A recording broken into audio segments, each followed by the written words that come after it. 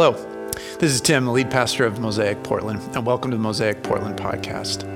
We exist to follow Jesus in authentic community for the world. And right now we're gathering Sundays online to worship together and to open up scripture together. And then after that, we have virtual house gatherings that meet all over our city. And the great thing about these is that you can actually join in wherever you're listening from. And we think these right now are the best way to be known, to connect with others, and to be on mission together. They're also where we pray together on Sundays in smaller communities, where we take communion together and debrief what the talk was about and engage scripture more. If you want to find out more information of how to be a part of one in this season, you can find out more info on our website, mosaicportland.org. Now let's go to scripture together as we listen to this podcast.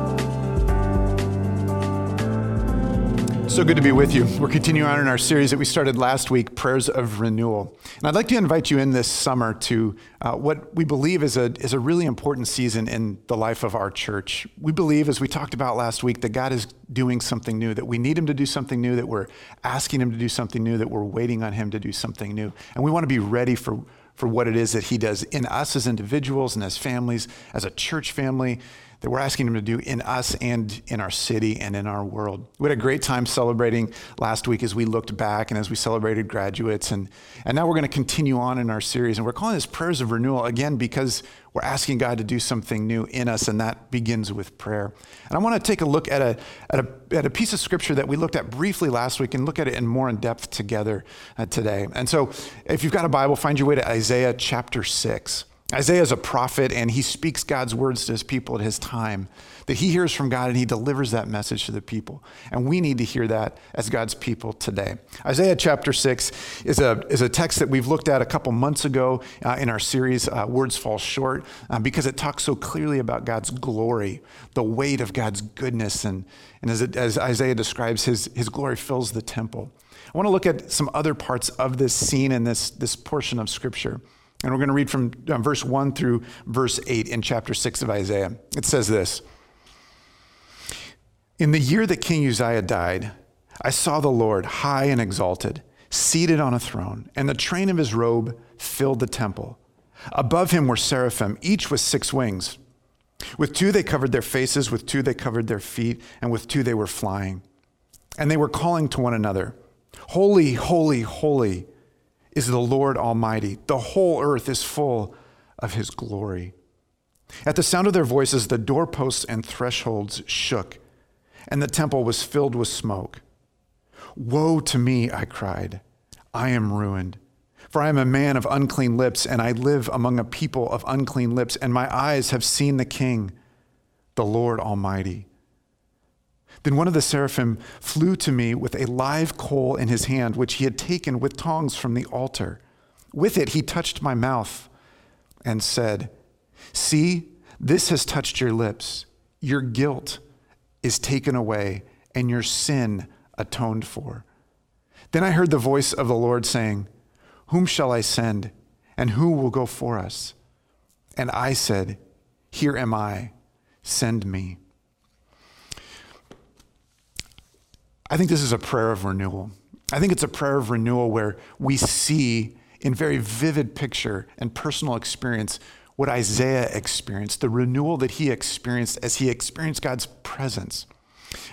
Renewal is kind of a new word for us. It's not one that we look at, we've talked about often in terms of the biblical context, but as we understand that God's story throughout Scripture, throughout history, and even in our own time, we see that God has a pattern of bringing renewal over and over again. In fact, the good news of Jesus is a story of renewal. It's taking us from death to life by the life, death, sacrifice of Jesus on the cross, his burial, his resurrection, conquering death, is a story of moving from death to life, of renewal. We see all through Scripture that there is renewal that God brings about. He begins with Abraham, and he says, "I'm going to bless all people through you." And then as we follow that storyline through, we see the people of Israel, the Hebrew people in slavery in Egypt, in a sense of death there, and they're brought to life. They wander in the desert for 40 years, but then they're given the promised land. They experience life. That we follow the story of the kingdom of Israel, the nation of Israel, doing well at times, doing very poor at times, and God's continually faithful to them, bringing renewal over and over. And as we move into the New Testament, we experience the hope of Jesus through the story and the writers of the New Testament, saying how Jesus offers new life, and without him, there's not real life. And so even going back all the way to Adam and Eve at the very beginning of Scripture, that they experienced death. They're the first ones to experience death, but God's promised new life and put the seed in them that will come to new life over. And so as we go from Adam and Eve all the way through the end of the New Testament and Revelation, we see this promise of renewal and this work of renewal. As we look through the history of the church, we see times of struggle and stagnation and decline, and then we see new life and God moving in new ways. It's this renewal that I believe we need in this time, that we have a sense of there's something wrong, there's something not right, and we need renewal in this time. And so if we can use kind of a definition of renewal, because as you hear that, you might hear other words kind of closely related to that, maybe revival or awakening, and those words are all very similar and they're related. But I want us this season, this summer, to focus on one specifically, renewal. Revival is often used in Britain in the history of the church that we see there, and God working in really powerful ways. Awakening is a word that we see used in our own history, in our nation's history of America, of First Great Awakening, Second Great Awakening, and God moving in new ways, and people coming to know him, lives transformed, movements of justice and peace and redemption happening throughout society. So whether it's been revival or awakening, those are preceded by a movement of renewal in a few people. And as we look at this prayer of renewal in Isaiah, he's one person, and God starts with one person, his prophet, and he describes this experience where he's renewed. His guilt is taken away, his sin is atoned for. He experiences that conviction, that confession, repentance, and then is renewed and then says, "Here am I, send me." But what happens before that is a moment of crisis. The very first phrase of this passage that we read says this: "In the year that King Uzziah died," and he goes on to describe what he saw as he experienced God's presence. In the year that King Uzziah died is actually an indicator to us that something had gone really, really wrong. Throughout the story of Scripture, when we have the history of the people of Israel, we have this chronology of king after king after king, and Scripture tells us this king followed God and obeyed him and did right in the eyes of God, and this king failed God. And there's just this report after report after report of kings that followed God and kings that disobeyed God. And when we read about and learn about this particular king, King Uzziah, we have a mixed story. King Uzziah became king when he was 16. If you can imagine that, if you're a teenager and becoming king at 16 and all that would involve and all of the wealth and power and privilege that would be at your hand. He became king at 16 and handled it well. And he was king for 52 years. He had a long, long reign. And we read about him in Scripture, and we're told that he was a good king, that he did well, that he fought for God, that he obeyed God, that he worshiped God. And then towards the end of his life, something changed. And it actually says his heart rose. And there's a sense of he became prideful. And what he did is he strayed from obeying God and moved to disobeying God. And this is going to sound maybe a little bit odd, but he disobeyed God in his worship of God. That he now thought that he could worship God in his own way and not follow the way that God said that he wanted to be worshiped. That he was worthy to be worshiped in a very specific way. And so he actually went into the temple where he's not supposed to go, violated God's command, burned incense, and God punished him for that. And so while the majority of his reign, he was a good king, at the end of his reign, we have this crisis where he's punished by God with leprosy, spends the last year of his life struggling with leprosy, and then dies. And it throws the nation into a moment of crisis, of struggle, of challenge. And it's at that moment that Isaiah experiences God's presence in a new way. As we look back over the story of Scripture, as we look back over the history of the church, and as we look back into our world and our context right now, what we see is that God moves in new ways when there's crisis, when there's challenge, when there's great need. If we look even of what's going on today, seeing the things that are going on in this world at this moment and in our culture, and the things that are changing rapidly are in many ways drifting away from knowing the one true God that created and loves every single person. We've said this often, we've said this frequently, but we've described our culture today, and many do. It's not just us, we didn't name this, but the world over sees a movement in culture that is moving more post-Christian. And that's not the whole world, because not every country knows and follows Jesus or has an understanding of Scripture. But particularly in our culture, which we would say is a Western civilization, Western Europe and America. And as we look to Western Europe in particular, we see where culture is trending there, and then we see we're rapidly catching up to them. And one of the ways we've described our own city, the Portland, Vancouver metro area, is becoming increasingly post-Christian. And part of what that means is that we're increasingly becoming a secular culture. And if we were to look back in biblical times into what Isaiah is experiencing as he sees the people drifting further away from God, and then he experiences God's presence, he sees a great divide in what he's experiencing God's presence and what's going on in the culture. If we look into our own day and becoming a more secular post-Christian city and world, we're seeing that one of the things that's happening in culture is that it's trying to jettison Christian faith, of saying that the Christian faith is actually harmful to people, to families and cultures, and to get away from it. And in its place is putting a different kind of faith or a different kind of belief. And part of what goes along with that is this longing for a better and a good life, is a longing for things to be improved, for people to get along, for cities and societies to thrive. And that's a hopeful and good vision and desire. And as that grows and it gets become more clarified, there's this hope in humanity that we can improve ourselves. And beyond just progressing and getting better, that we can actually reach a level of perfection. That everyone can get along and everyone can be safe and everyone can be healthy. And those are good things and good desires. In fact, I would say that those are desires that are God-given, that are put deep in the human soul, and that we long for these things. The danger in what we're experiencing in a post-Christian secular society is that faith in someone, in some power that is beyond us, is jettisoned. It's rejected. It's done away with. In fact, part of what it means to be a secular society means simply that belief is contestable. A secular society means a lot of things, but one of the things it means is that even having any form of belief or faith is debatable and can be removed out of our system and worldview of just living, that to get rid of that. And what's so fascinating is that another form of belief comes into its place, and the belief ends up being in ourselves, and that we become increasingly self-reliant, which is exactly what Isaiah was experiencing. And the people of God were wandering away from God and saying, we can do it on our own. We don't need God. We don't need to be worshiping him. We don't need to orient our lives around him. We don't need to depend on him. His glory is not that great. He's not that holy. We can do it our own way. And so what we're experiencing today in our particular unique post-Christian secular society is not all that unique. It's unique to our time. It's unique to us. But as we look back over the span of human history, it happens over and over and over again.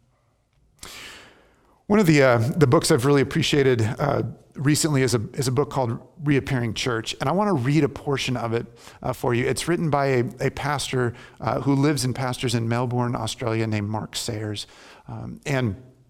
A few of us on staff here at Mosaic, Kim, Adam, and I got to sit with Mark and Terry Walling in a class. We got to audit a class with them 2.5 years ago, in January of 2019. And I tell you that for a very specific reason, because there's a quote in the book that I want us to pay particularly close attention to. And it matters based on a time of when it was written. But as we sat in this class with Terry, and if you don't know who Terry Walling is, he's somebody that we've worked closely with for about 3 or 4 years now. He's a good friend of Paul Rhodes, who many of us know. And Terry just led about 36 of us here at Mosaic through Focus Living a few weekends ago. And Terry has mentored Mark for several decades. And Mark Sayers and Terry Walling were doing this class together. And as we sat with them, we learned about the call for renewal in the life, not just of the church, but as us as individuals. And how, as we're living in an increasingly secular society, in a society that is increasingly post-Christian, there's these unique challenges that we face as we seek to follow Jesus and be a faithful, resilient, obedient church in this time. So as we look out at society, we also can turn that lens and look inward at us. So listen to Mark's words here. And it's a little bit of a long quote, but I think it's particularly relevant because so many things we can look at and say, yes, that's happening right here in our time in this year in our city. Listen to this. It is not just at the macro level that the secular myth of progress is being challenged. Our private worlds are in crisis too. We see the rise of anxiety and mental health disorders. We know that anxiety is increasing exponentially, particularly in this year and a half of COVID. Falling IQ levels, epidemic loneliness, and social disconnection. Again, how much loneliness has increased in this last year and a half. Widespread online bullying and the persistence of discrimination, bigotry, and hatred. This was written in early 2019, before this last year of all that we've experienced that has been exposed when it comes to racism and bigotry and hatred in our country. Addictions to drugs, food, technology, sex, gambling, and relationships are widespread. Obesity is rising, becoming a full-blown health issue. In the West, poor mental health is now normative among emerging generations.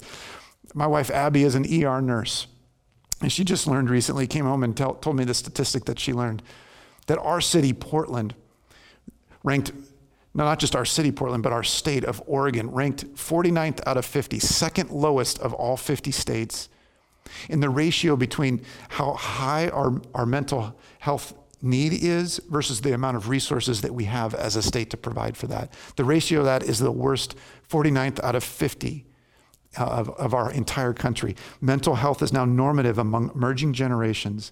Life expectancy, listen to this, life expectancy in the West's two most powerful nations, the United States and the United Kingdom, has fallen for the last 3 years running.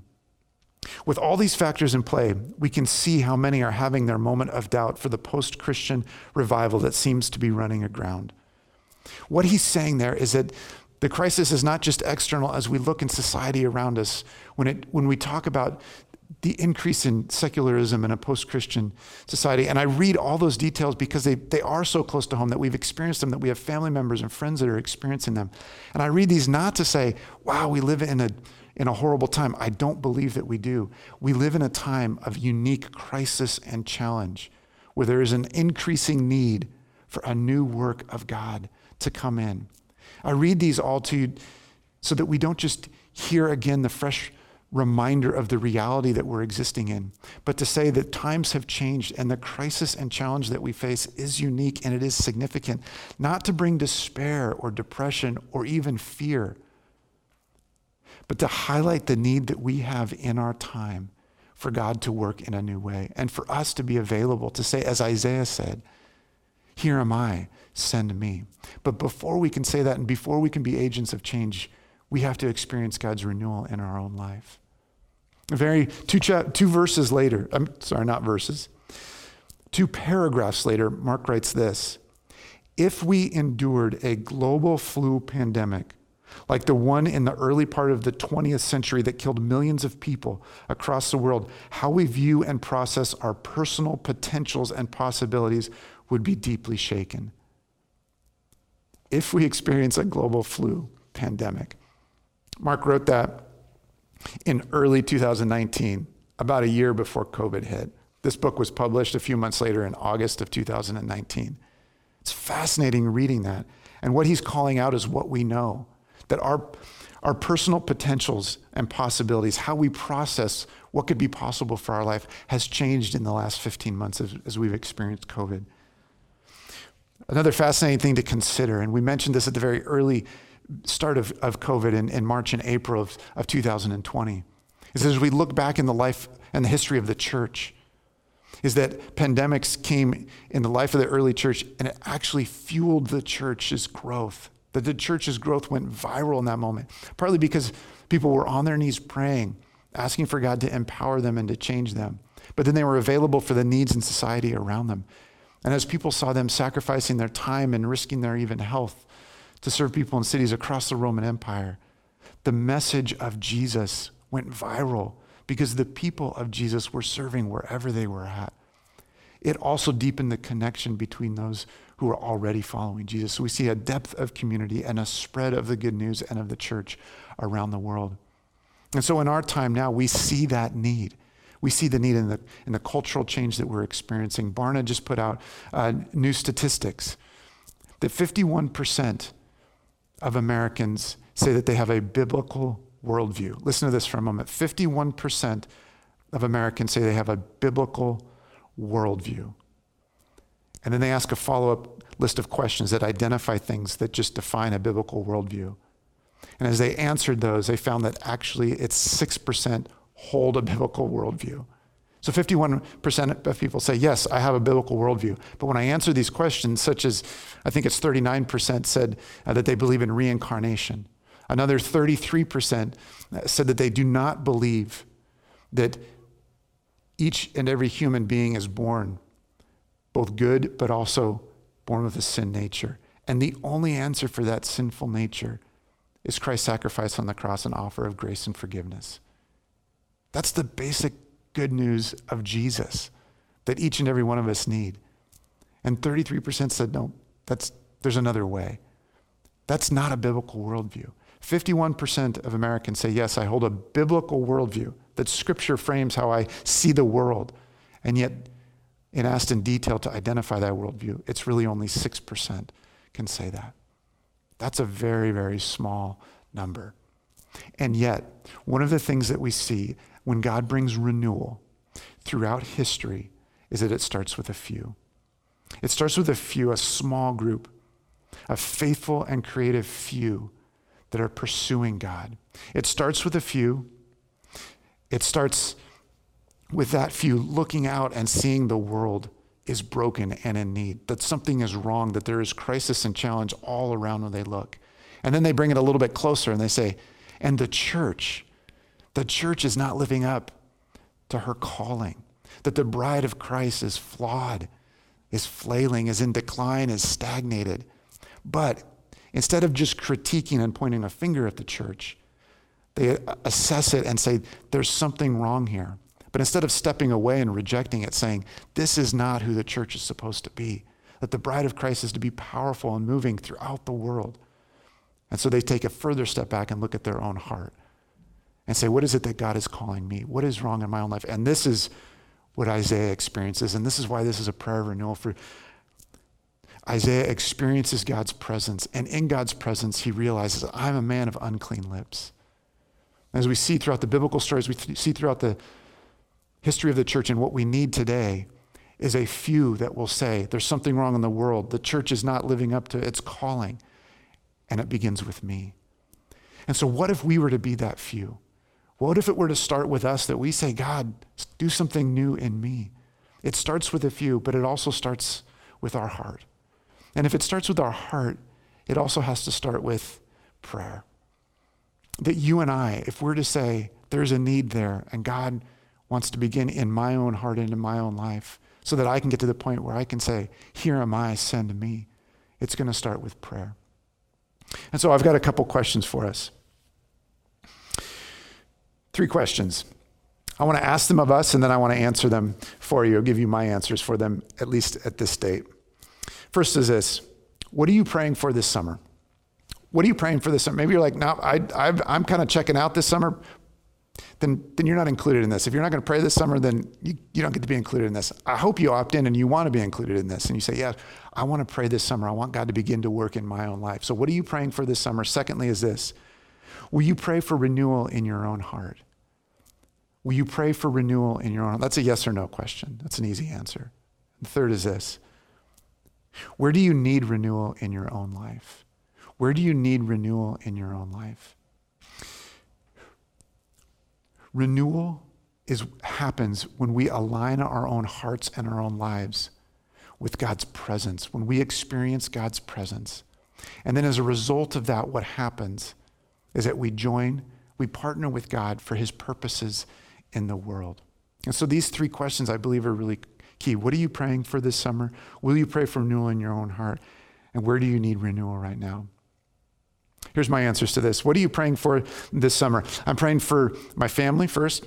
my wife Abby, and my 3 sons, Ethan, Max, and Owen. 2 of those 3 are dating young women, and so I'm praying for them as well, but that's what I'm praying for. I'm praying for us, for our church family, and particularly our staff team that I get to work with. I'm praying for Mosaic and our leaders. And then I'm also praying for 4 neighbors by name, 4 neighbors that I can see from my house, a couple houses away each, and gotten to know their names, and I'm praying for them by name. That's what I'm praying for this summer. The second question is, will you pray for renewal in your heart? I am praying for that. I'm going to continue to pray for that. This would be really wacky if I wasn't, and I'm challenging all of you to pray for that. So yes, I'm praying for renewal in my own heart. The third question is, where do you need renewal in your life? I've got 2 answers to that right now. The list may grow. I'm sure it's longer than that. I just stopped at 2. Here's where I'm praying for renewal in my own life this summer. The first is rest and refreshment. It has been an intense year, coming up on a year and a half. I am looking forward to and asking God for rest and refreshment. In fact, tomorrow I start vacation for several weeks, and I'm really looking forward to just being with my family and hanging out. And I'm praying for rest and refreshment. That's the first one. The second one is this. I'm praying for an increased courage that is resting on hearing the voice of God. Part of our vision as a church is to make and to multiply courageous and resilient disciples. I think we have been uniquely resilient this year. I want to grow in my courage as we follow God into what is new and what is next. If we're going to pray for renewal in our own life and in the life of our church, and that we see God move in a new way in our city and our world, it's going to take a lot of courage. Not courage that I muster on my own, but courage because I know that I'm hearing his voice, God's voice. And so that's the second thing I'm praying for. So I want to invite you to join with us and to be part of the few that are praying that God would do a new work first in us and then in our church and then in our world, that we know as we look around the world and in our own city and in our own neighborhoods and maybe even our own homes, that there's a crisis and a challenge. There's a need for God to work in our time, in this moment in history. And so would you join with us as we pray for God to renew us and then to work through us?